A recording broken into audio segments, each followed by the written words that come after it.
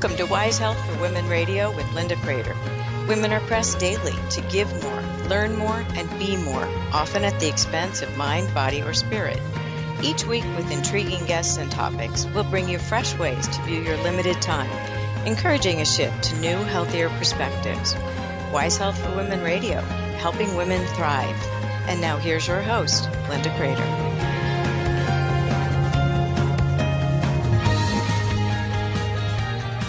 Greetings and welcome to Wise Health for Women Radio. We are helping women thrive by talking about things that really help you understand being a woman better, to understand the things that you might have wanted to ask but couldn't. And we are continuing our series with Lorinda Fontaine-Ferris with the GYN questions you want to ask but are seldom given the time to do so. And in our first program with Lorinda, we talked about menopause and hormones and things like that were, really the top on the list of submitted questions. And we're going to be continuing today with additional questions that have been submitted for discussion. And we put at the top of the show that we're not providing medical advice on this program, but really an honest discussion from a professional, a medical professional who does know the answers and can get you guided on how to ask the right questions if these are things that concern you. So welcome back to Wise Health for Women Radio, Lorinda. We're delighted to have you. And I'm delighted to be here, Linda. Thank you so much for inviting me back. Oh, it's a pleasure because I think that we found there was such widespread support for answering questions that the medical community has so little time for these days. And I was surprised by the submitted questions, which is what we're going to talk about today, combined with some of the questions that you say you get in your practice all the time. Sounds good. I look forward to tackling these questions one by one.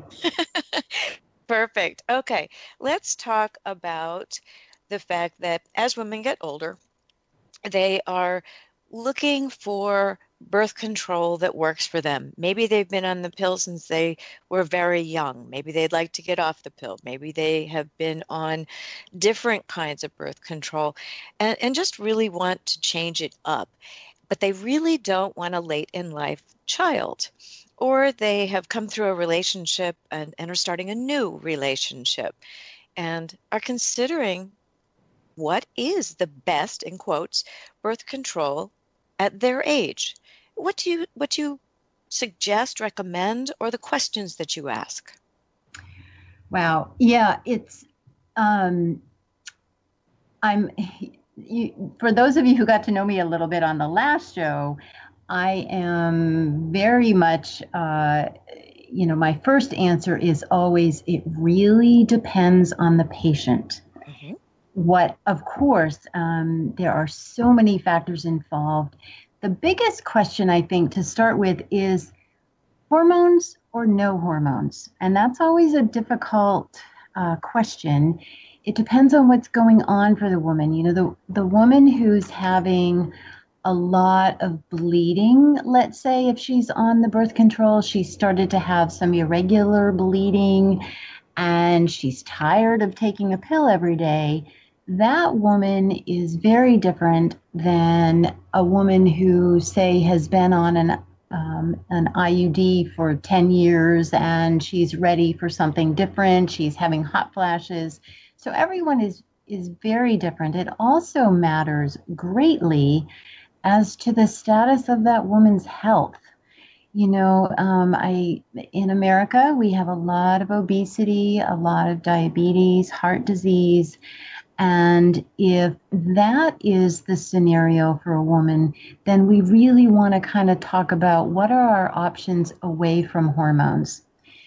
So there's not necessarily a, quote, best birth control. It really depends on what's happening for that woman. Now, that being said, I think there is a lot of benefit to kind of starting to wean off of hormones if that's possible. Not every woman is in a relationship where they're excited about using condoms, let's say, or not every woman is excited about using an IUD that doesn't have hormones.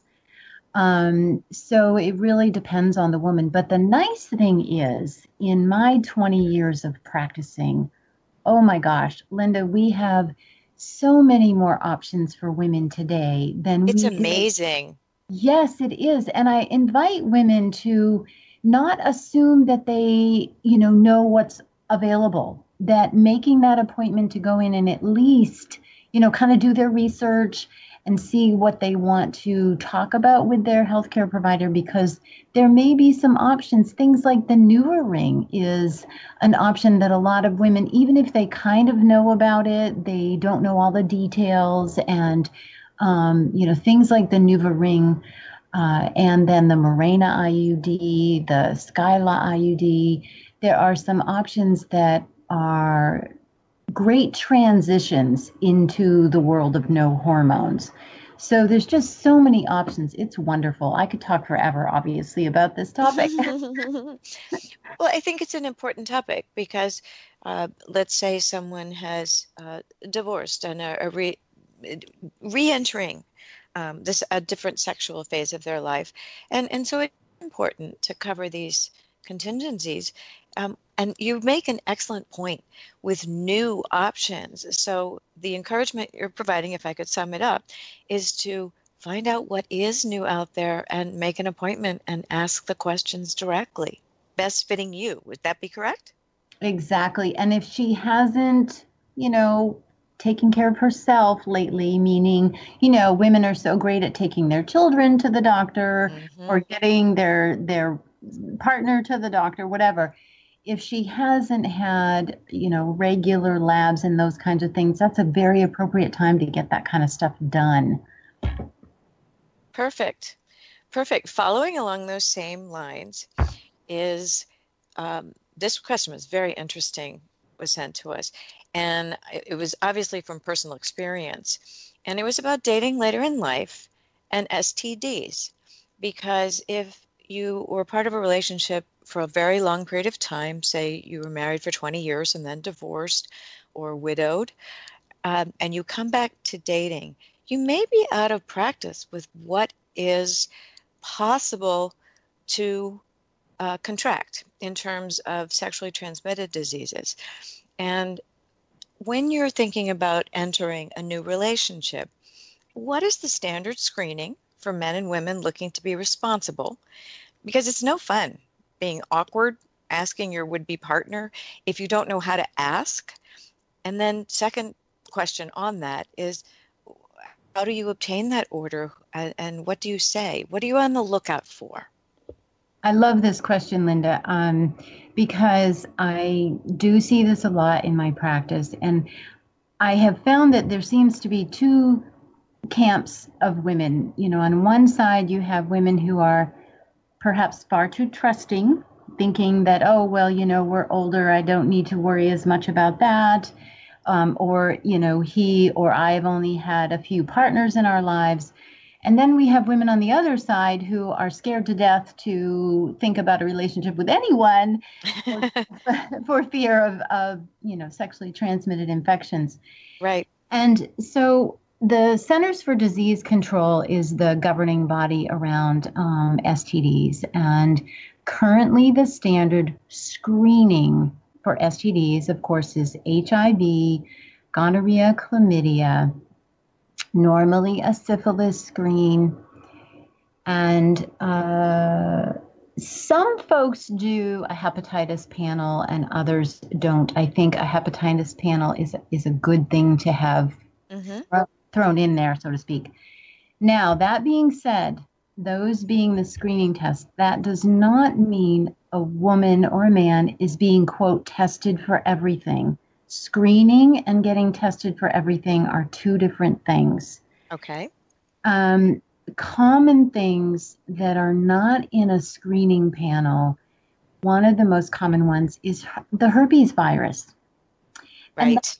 that is because you can be exposed to the herpes virus, never have an outbreak, never have an issue, and so there's nothing that that needs to be done. There's nothing even that you need to do differently in your relationships. You know, you need to be using condoms until you know someone's history better. And so I think that's a misnomer. People think, oh, I was tested for everything. Well, that's different than the screening. There's also a, I don't want to say a common STD, but it tends to be more common in folks who are back in the dating scene. Mm-hmm. It's trichomonas. It is an STD that for women tend to be more symptomatic than men. So a man, I've seen where men can go years without knowing that they have it. Whereas women, generally speaking, within 3 to 4 weeks of being exposed to this STD, they oftentimes will start to have vaginal itching symptoms Mm-hmm. that do not go away.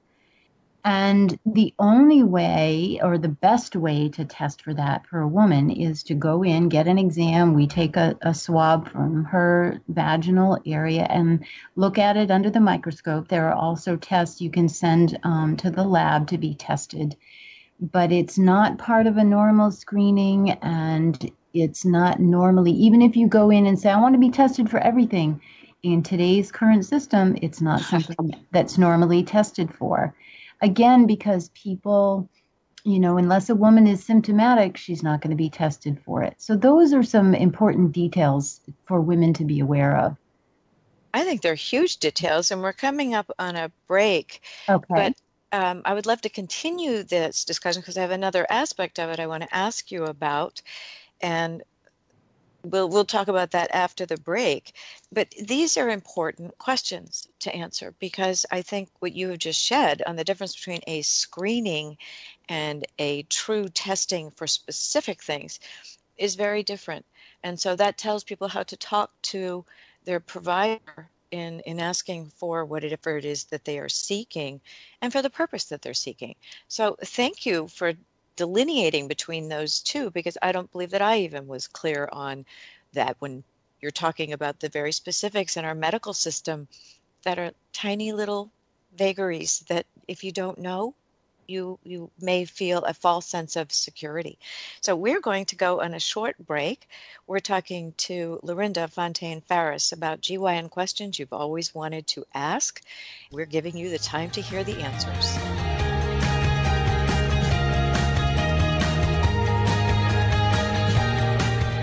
We're Wise Health for Women Radio, and we'll return after these short messages.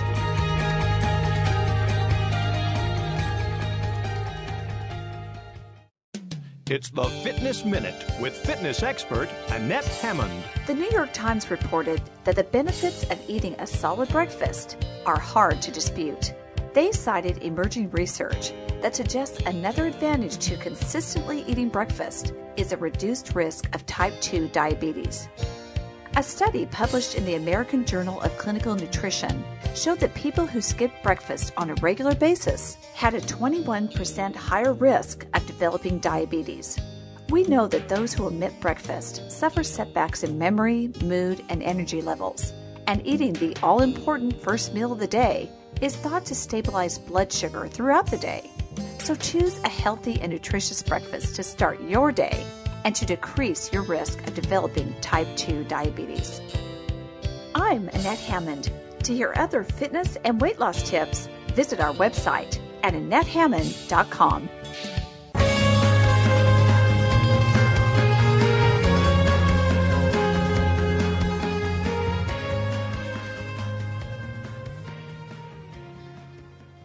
Welcome back. We are talking with Lorinda Fontaine Farris, and we were talking prior to the break about sexually transmitted diseases and the prevalence that we are seeing in a later population after maybe not being as knowledgeable about what is prevalent out there at this point and how to get the screening, which she was very helpful on providing that information. So there are also times when someone has brought home an STD in a perfectly stable or thoughtfully perfectly stable relationship. And that can be a shocker. And how would you suggest that that is handled other than obviously medically? Because it's more than that. That's also a real betrayal on so many levels. And the prevalence is high, but beyond just being inconvenient or embarrassing, there are also cancer risks with STDs. Can you speak to that? Absolutely, and I think the number one thing I want to talk about here is applicable for women of all ages, because um, we are seeing a rise in throat cancer related to the HPV, the human papilloma virus. You know, this is the same virus that can cause cervical cancer. And people tend to think of oral sex as being kind of, quote, less worrisome in, you know, the world of sexual intercourse. And that couldn't be further from the truth. And that is true for men and for women. So having oral sex is fine, but it's better when it is protected, because again, that risk is very real. And as I've said, people just need to be aware of that. So that being said, if a woman learns that she has an STD because her partner has been unfaithful in the relationship, I think one of the biggest things I see, of course, is just a lot of anger and a lot of frustration. And I think there's definitely a mental health component that a woman, I really love for women to seek someone to talk to about all of that anger and do the appropriate thing with all of those feelings that she's having.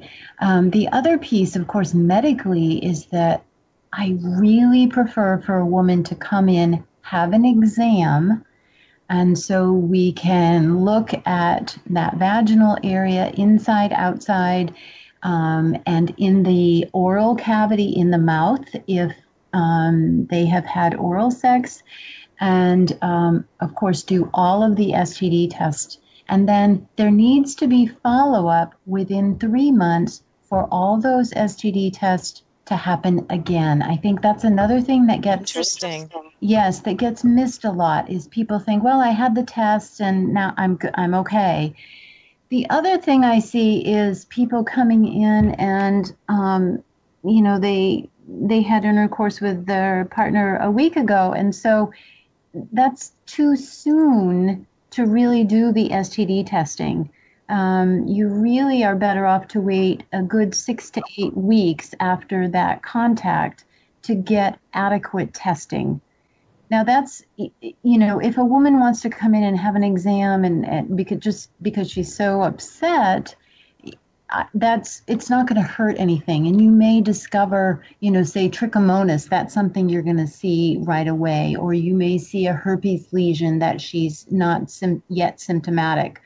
But for the other STD tests, like your HIV, gonorrhea, chlamydia, those you're going to want to wait a good 6 weeks from the time of contact. But again, do another repeat testing in 3 months. And these are all according to the Centers for Disease Control guidelines. I think it's so important that you mentioned the throat cancer and that oral sex is just as prevalent in terms of spreading some of these. Is it not true that herpes can also be spread through oral sex as well? So a simple, what people call a cold sore or a fever blister through oral sex can also result in genital herpes. Still being, there's two, isn't there? There's a simplex 1 and a simplex 2. Absolutely. And you can have either of those in either location. So you can have herpes simplex 2 around the mouth area from having had oral sex, and vice versa. You can have a type 1 lesion on the genital area. So they Tell can people what simplex 1 and simplex 2 are. I come from the pharmaceutical industry, so I happen to know that, but I'm not sure every one of our listeners does. Yes, I apologize. That's fine. The herpes simplex 2 is what most people associate. We call it genital herpes, but it does not mean that it can only be in the genital area. And then herpes simplex 1 is what we think of as, a cold sore around our mouth generally is what that is referred to. But again, that can be in either location. And there's a test that can determine that. And does that determine the treatment? Yes and no. Let me explain. This is another misnomer. I mean, you can go and have blood testing that will specifically tell you what types of the virus you have been exposed to. So you can have someone who has never had a lesion on their body. They specifically ask to have the herpes testing. And then, of course, it's quite upsetting to learn that, oh, yes, I've been exposed to the virus. And in that case, by the way, you're not going to do anything. You don't need to do anything unless the patient has symptoms, unless she has some lesions, some sores that start to happen. And then if a woman has actual lesions, then yes, what you've tested for is going to determine what you're going to use for medication. And the other piece of that, the only way to adequately test for herpes is when a person comes in with an open sore and we take a swab from that open sore. That tells you exactly which type of the virus is at that location, and that is the most specific testing. It's the one I much prefer, but it sometimes can be really challenging to catch because if the lesion isn't at its most raw point, then you may not get enough what we call exudate, kind of a sample. Yes, exactly. So, yeah, these are all details that can be maddening when you're trying to be tested, but they are details that really matter. Well, they are, and I think that the most prevalent thing to do is to turn to Dr. Google. And so 6,543,000 responses later, you're convinced that you have a forever horrible life condition. So in some ways, Dr. Google can truly make things worse. But what I'm hearing you say is there are ways to do this, and the information you're giving out, the specifics of what to be able to ask for, so that you are covered as much as possible when these occasions occur. So there's a final piece to this that is pretty interesting in that there are huge numbers being reported in nursing homes of STDs being spread between men and women with the advent of the use of Viagra by the men, and the women who are, ill prepared to face multiple partners. And unfortunately, this is happening at large numbers to the point where studies are being done.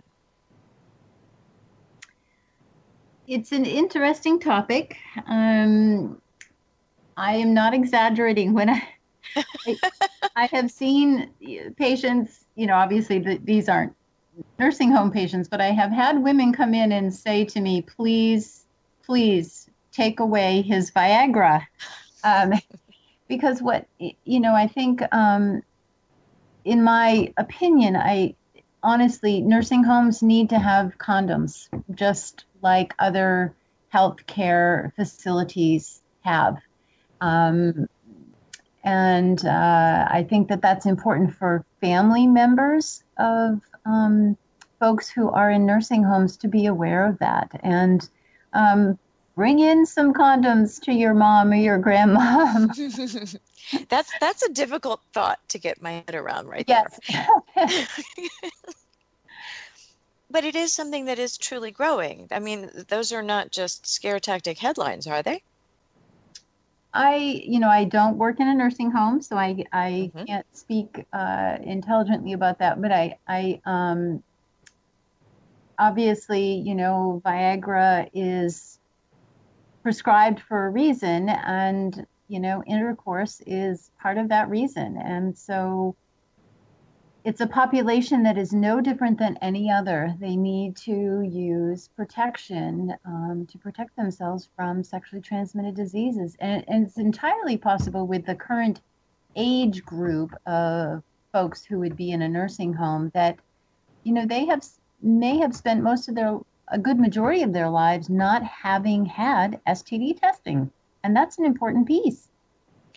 A very important piece. Unfortunately, we're coming up on another break, and I think we have definitely covered STDs in depth, at least to give some of the bigger picture of the questions that we were given.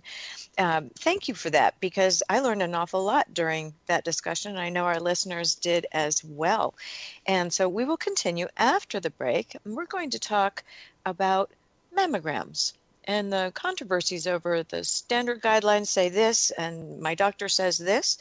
And as usual, medical practice is a practice. And we will talk about that after the break. You're listening to Wise Health for Women Radio, and we'll be back after these short messages.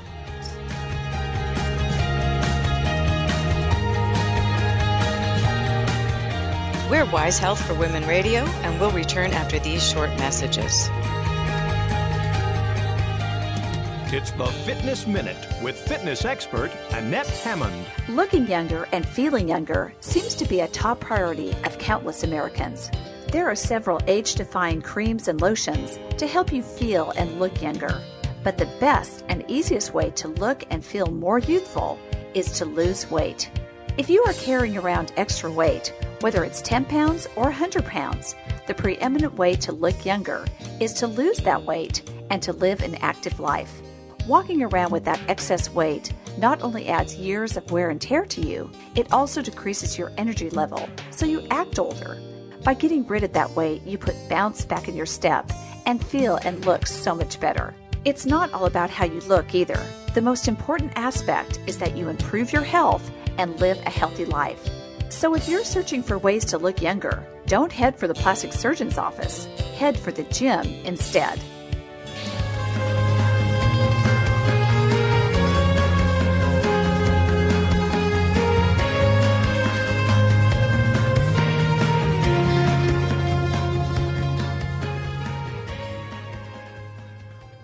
Welcome back, and we're continuing our discussion about GYN questions you'd like to ask but just don't ever get the time to do. So we're going to talk next about what is the current status of mammograms. For a while there was a standard that said have it done every year at 50. Then there were other standards that came out and said every 2 years. What is your suggestion, and what are some of the visible signs or feelings or discoveries that should prompt you to make a doctor's visit and have them further checked out? Oh, this is another topic I love, Linda. The reason being is things come out in the media around these guidelines, like how often to have a mammogram. Mm-hmm. And yes, it's very confusing and details aren't explained. There are different governing bodies in medicine. For instance, all of your primary care health providers have the U.S. Preventive Task Force that creates guidelines on how for them to practice. And then in my world of obstetrics and gynecology, you have the American College of Obstetricians and Gynecologists that is our governing body, if you will. And so it's hard to believe, but it's true. Different governing bodies have different recommendations. And so in my world, in obstetrics and gynecology, the recommendation is annually after the age of 40. 40? Yes. And interesting. Okay. For the U.S. Preventive Task Force, they are recommending every 2 years after the age of 50. And so that's where confusion comes in, of course. Why would it not? Mm-hmm. And this is where I say to people, you know what? Your personal history matters. And that's what Excellent point. needs to be taken into an account. If I have a woman who has, well, once a woman has, if she has a significant family history, meaning her mother or her sister had breast cancer, that's a different world. And there's no worry about, oh well, we'll wait until you're 40. No, you're going to start screening much earlier. You're going to do things differently. But for the average woman, again, in my world, starting at the age of 40, if this woman doesn't have a family history, can we go every 2 years? Absolutely. I am a big fan of a woman ensuring that she is doing her own monthly breast exam, because a woman is going to find changes on her breasts. If she's doing her exam once a month, she's going to notice changes far sooner than coming in to see us once a year. And so it really just depends on the woman. Also, if a woman has larger breasts, that can be more difficult for her to be really sure she's doing her exam and actually getting underneath that tissue to really get a good exam. And so she may be somebody that, yeah, we do want to do a mammogram every year. She feels better about getting that mammogram, versus I have patients who they really don't want to have to go through the testing. They don't want the exposure. And it depends on if it's going to stress someone out and they don't have a family history. I'm a big fan of going every 2 years, but it just depends on the patient. Talk about the difference between a regular screening mammogram and I think it's called a diagnostic mammogram that is the 3D one. Yes, depending on where you are in the healthcare system, there are still, I want to say, quote, the old fashioned, just standard one view mammogram, a screening mammogram. What I call the squish test. Exactly. Now that same machinery can do diagnostic testing. It doesn't, essentially you're just getting more views. It doesn't have to be a different machine, let's say. Okay. Many places have this more advanced technology, digital technology, the 3D, all of that sort of stuff. And it's the same thing. You can get a standard screening mammogram, or you can get a diagnostic mammogram with those machines. And I'm not a radiologist. I'm sorry, the Skype broke up for a second. Can you say that again? Sure. I said it's important to know I'm not a radiologist, but I work closely with the radiologists where at our facility we have, mammography services there. There are so many other factors involved. Getting that screening mammogram is, I feel, the most important piece, because at least then we have a rough picture, whether it's, quote, old technology or new technology. I tell people I'm not so sure that it's important to get wrapped up in those details unless something is discovered on that screening mammogram. Then yeah, we may want to get an ultrasound versus a diagnostic mammogram. That ultrasound can do a much better job at looking through denser breast tissue. And everyone, I hear women assuming that, because they're, say, 65 years old, they don't have dense breast tissue anymore. And that's not true. That the denseness of the breast tissue depends on genetics, depends on fitness level, how much muscular tissue is in there that can interfere with the reading of the mammogram. There's just a lot of factors involved in that. And so the screening mammogram, whether it's old-fashioned or new GWIZ kind of technology, is at least it's a view of that breast tissue, and we kind of go from there and determine, does she need diagnostic?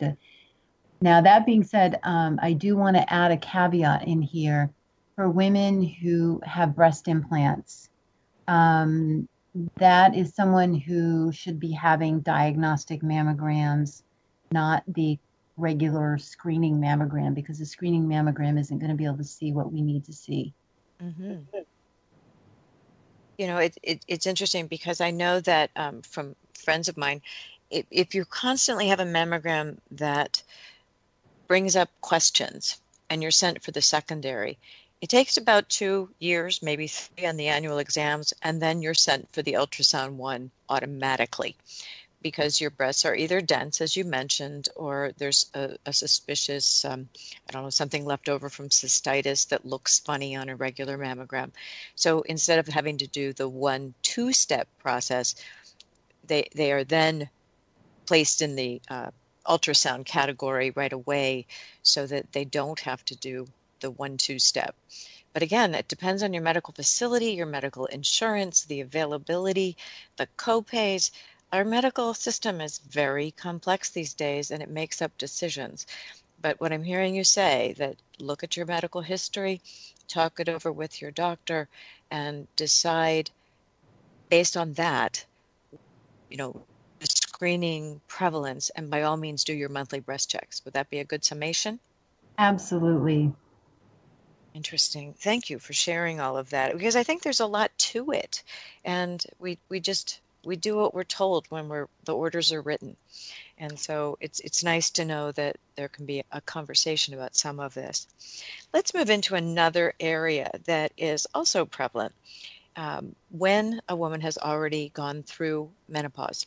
The doctors usually say, now be on the lookout for any bleeding and call me immediately. There's this sense of urgency that is given. Can you put that comment into perspective? What are they saying it for?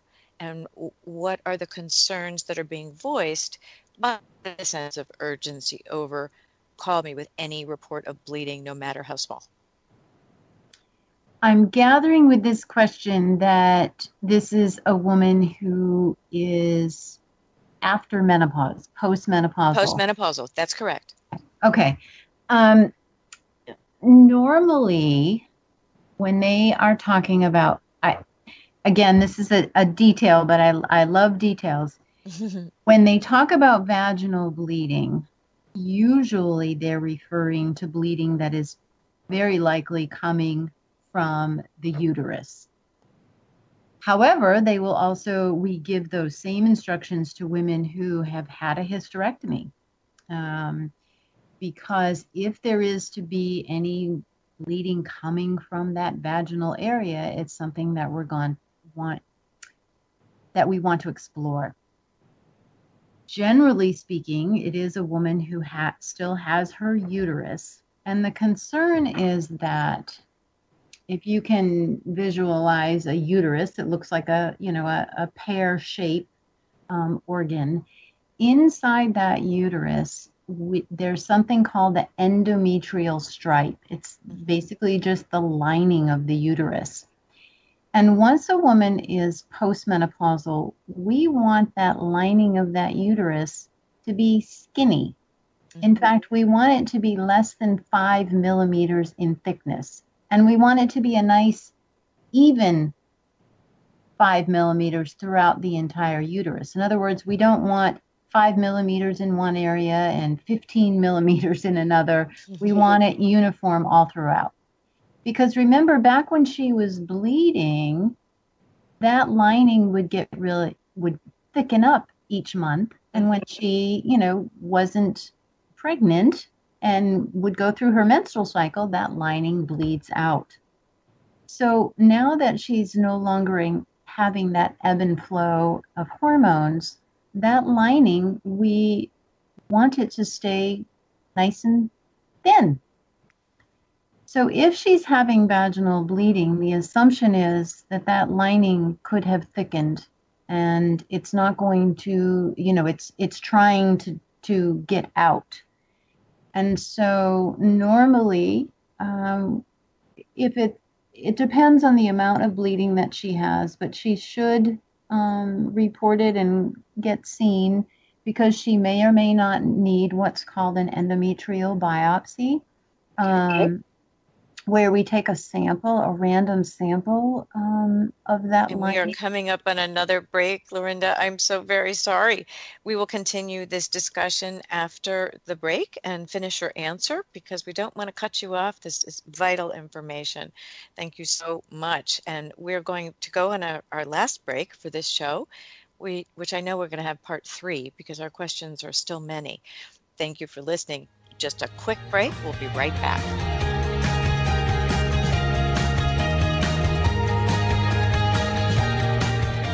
We're Wise Health for Women Radio, and we'll return after these short messages.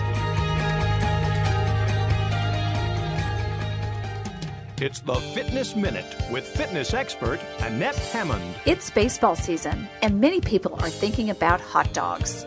New research published in the journal Circulation found that eating 1 serving of processed meat a day was associated with a 42% higher risk of heart disease and a 19% increased risk of diabetes.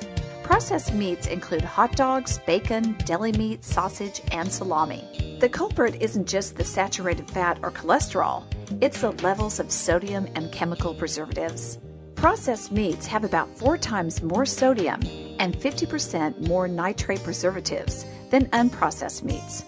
These new findings are another reason to limit your intake of meat, especially processed meats. Keeping your diet mainly full of vegetables, fruit, and whole grains will help you keep your weight down and your body healthy. For the Fitness Minute, I'm Annette Hammond.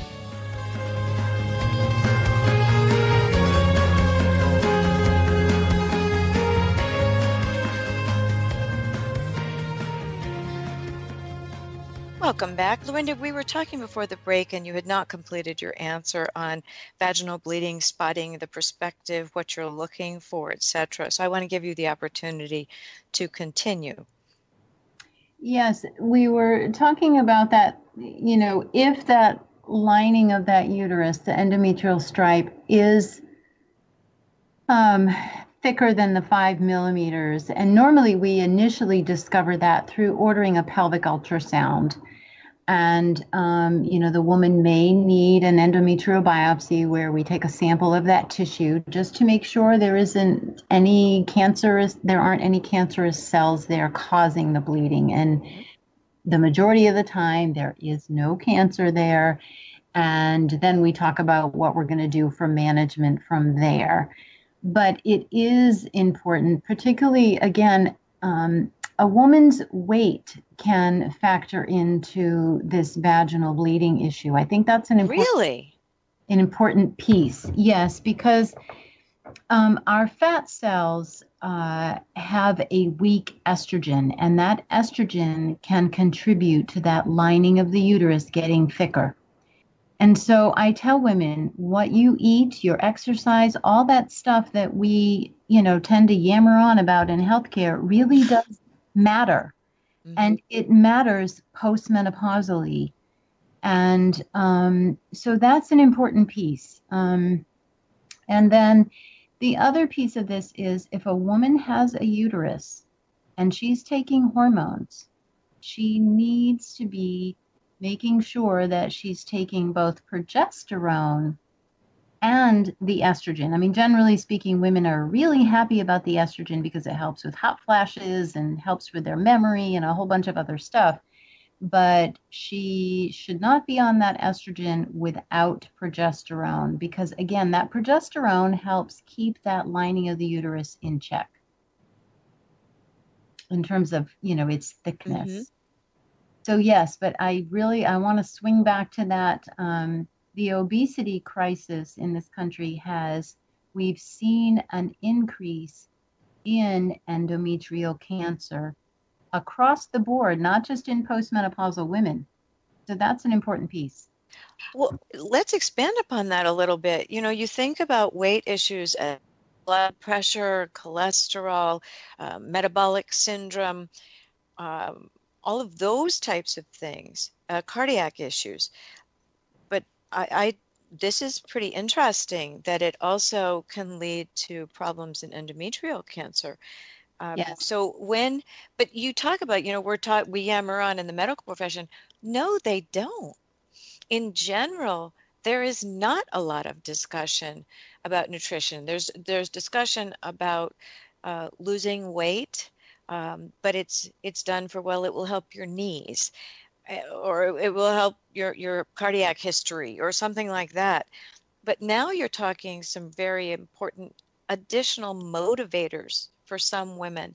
Why isn't that a more known fact, what you just mentioned? Because I had not heard that before. Yes, I think, again, I know, Linda, we've talked about this before. The time with a patient is Right. constantly being whittled down. And I think that this is, what is sacrificed, in my opinion, is, just the patient and the provider getting to know each other, getting to really have good discussions about what needs to happen for the patient. I want to stress when I first started practicing, we did not have to worry about 18-year-olds having endometrial cancer, but that is not true in today's world. We are seeing 18-year-olds with cancer of the uterus due to being, overweight for such a lengthy period of time. Wow. So, 18 years old? So absolutely. these young women who are overweight early, that's devastating news.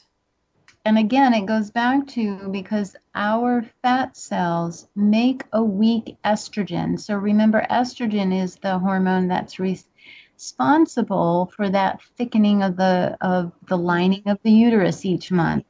And so the heavier we are, the more estrogen our body is making. And over time, that can create some problems. I don't want to scare women. I simply want to bring some explanation to why it's, what we eat really matters. And, the amount of activity we get or don't get really matters.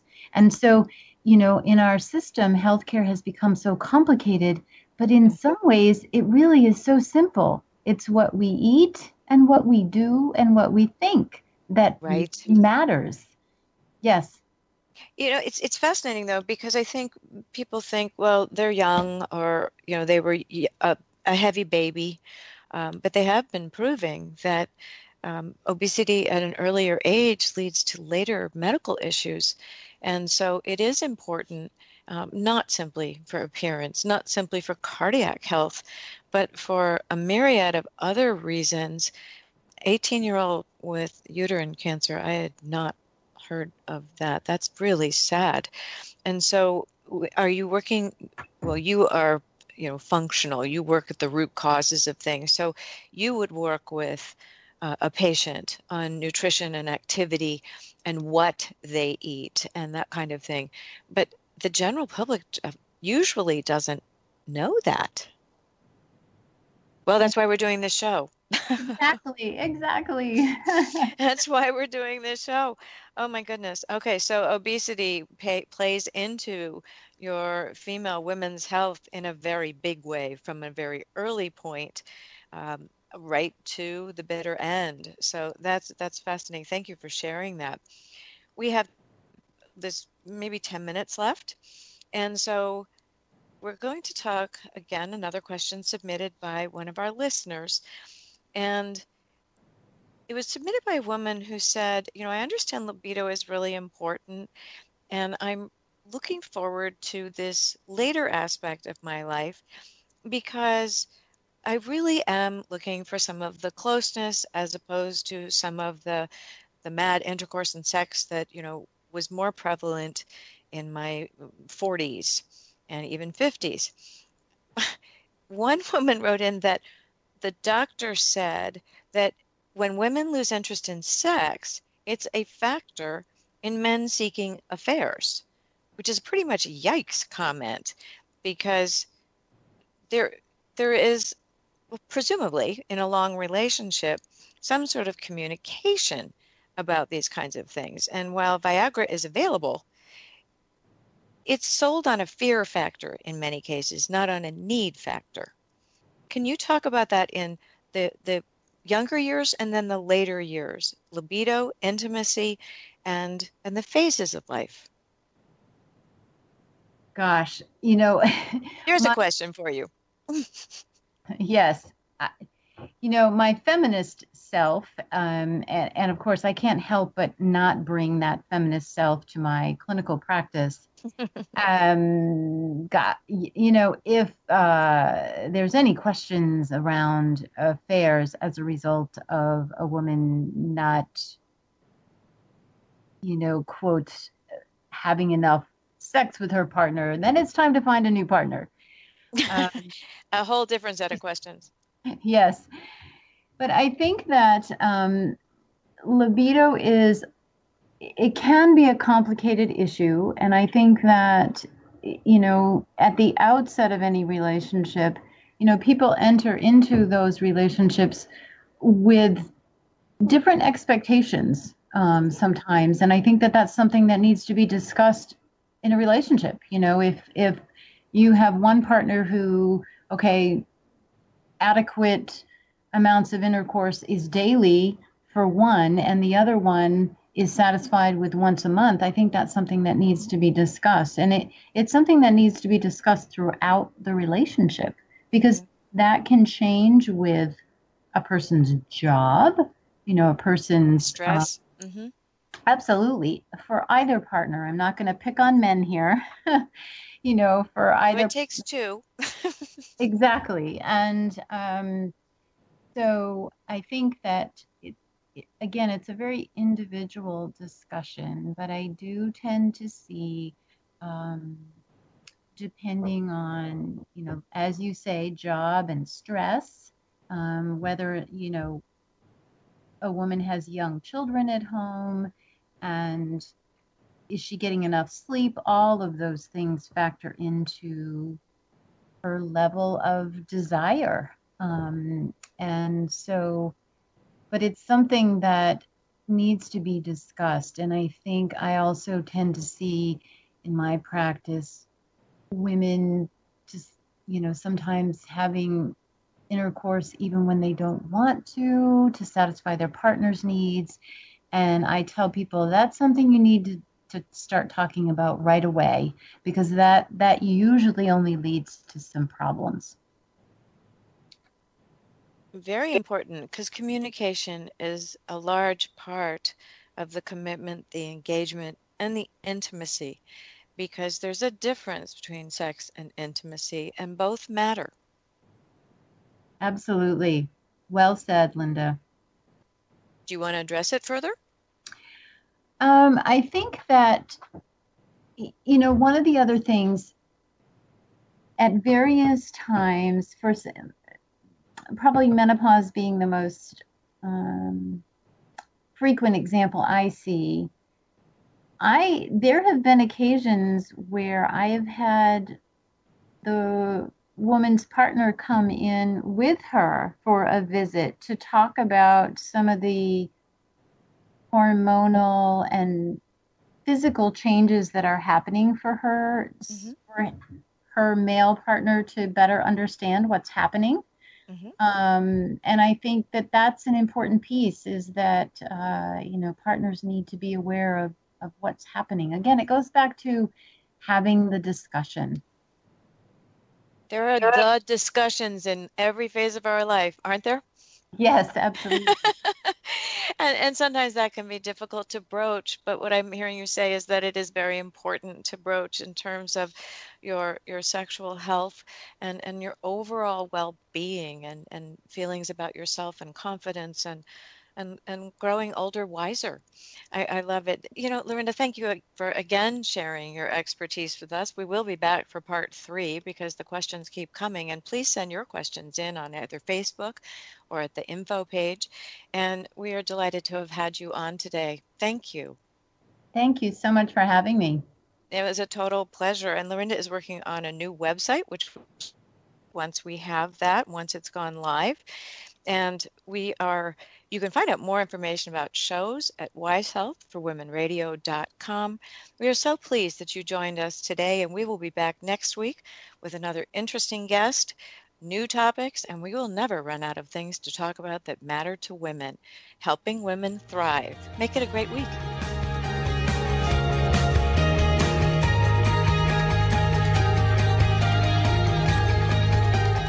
Thank you for tuning in today. You can find more shows at wisehealthforwomenradio.com.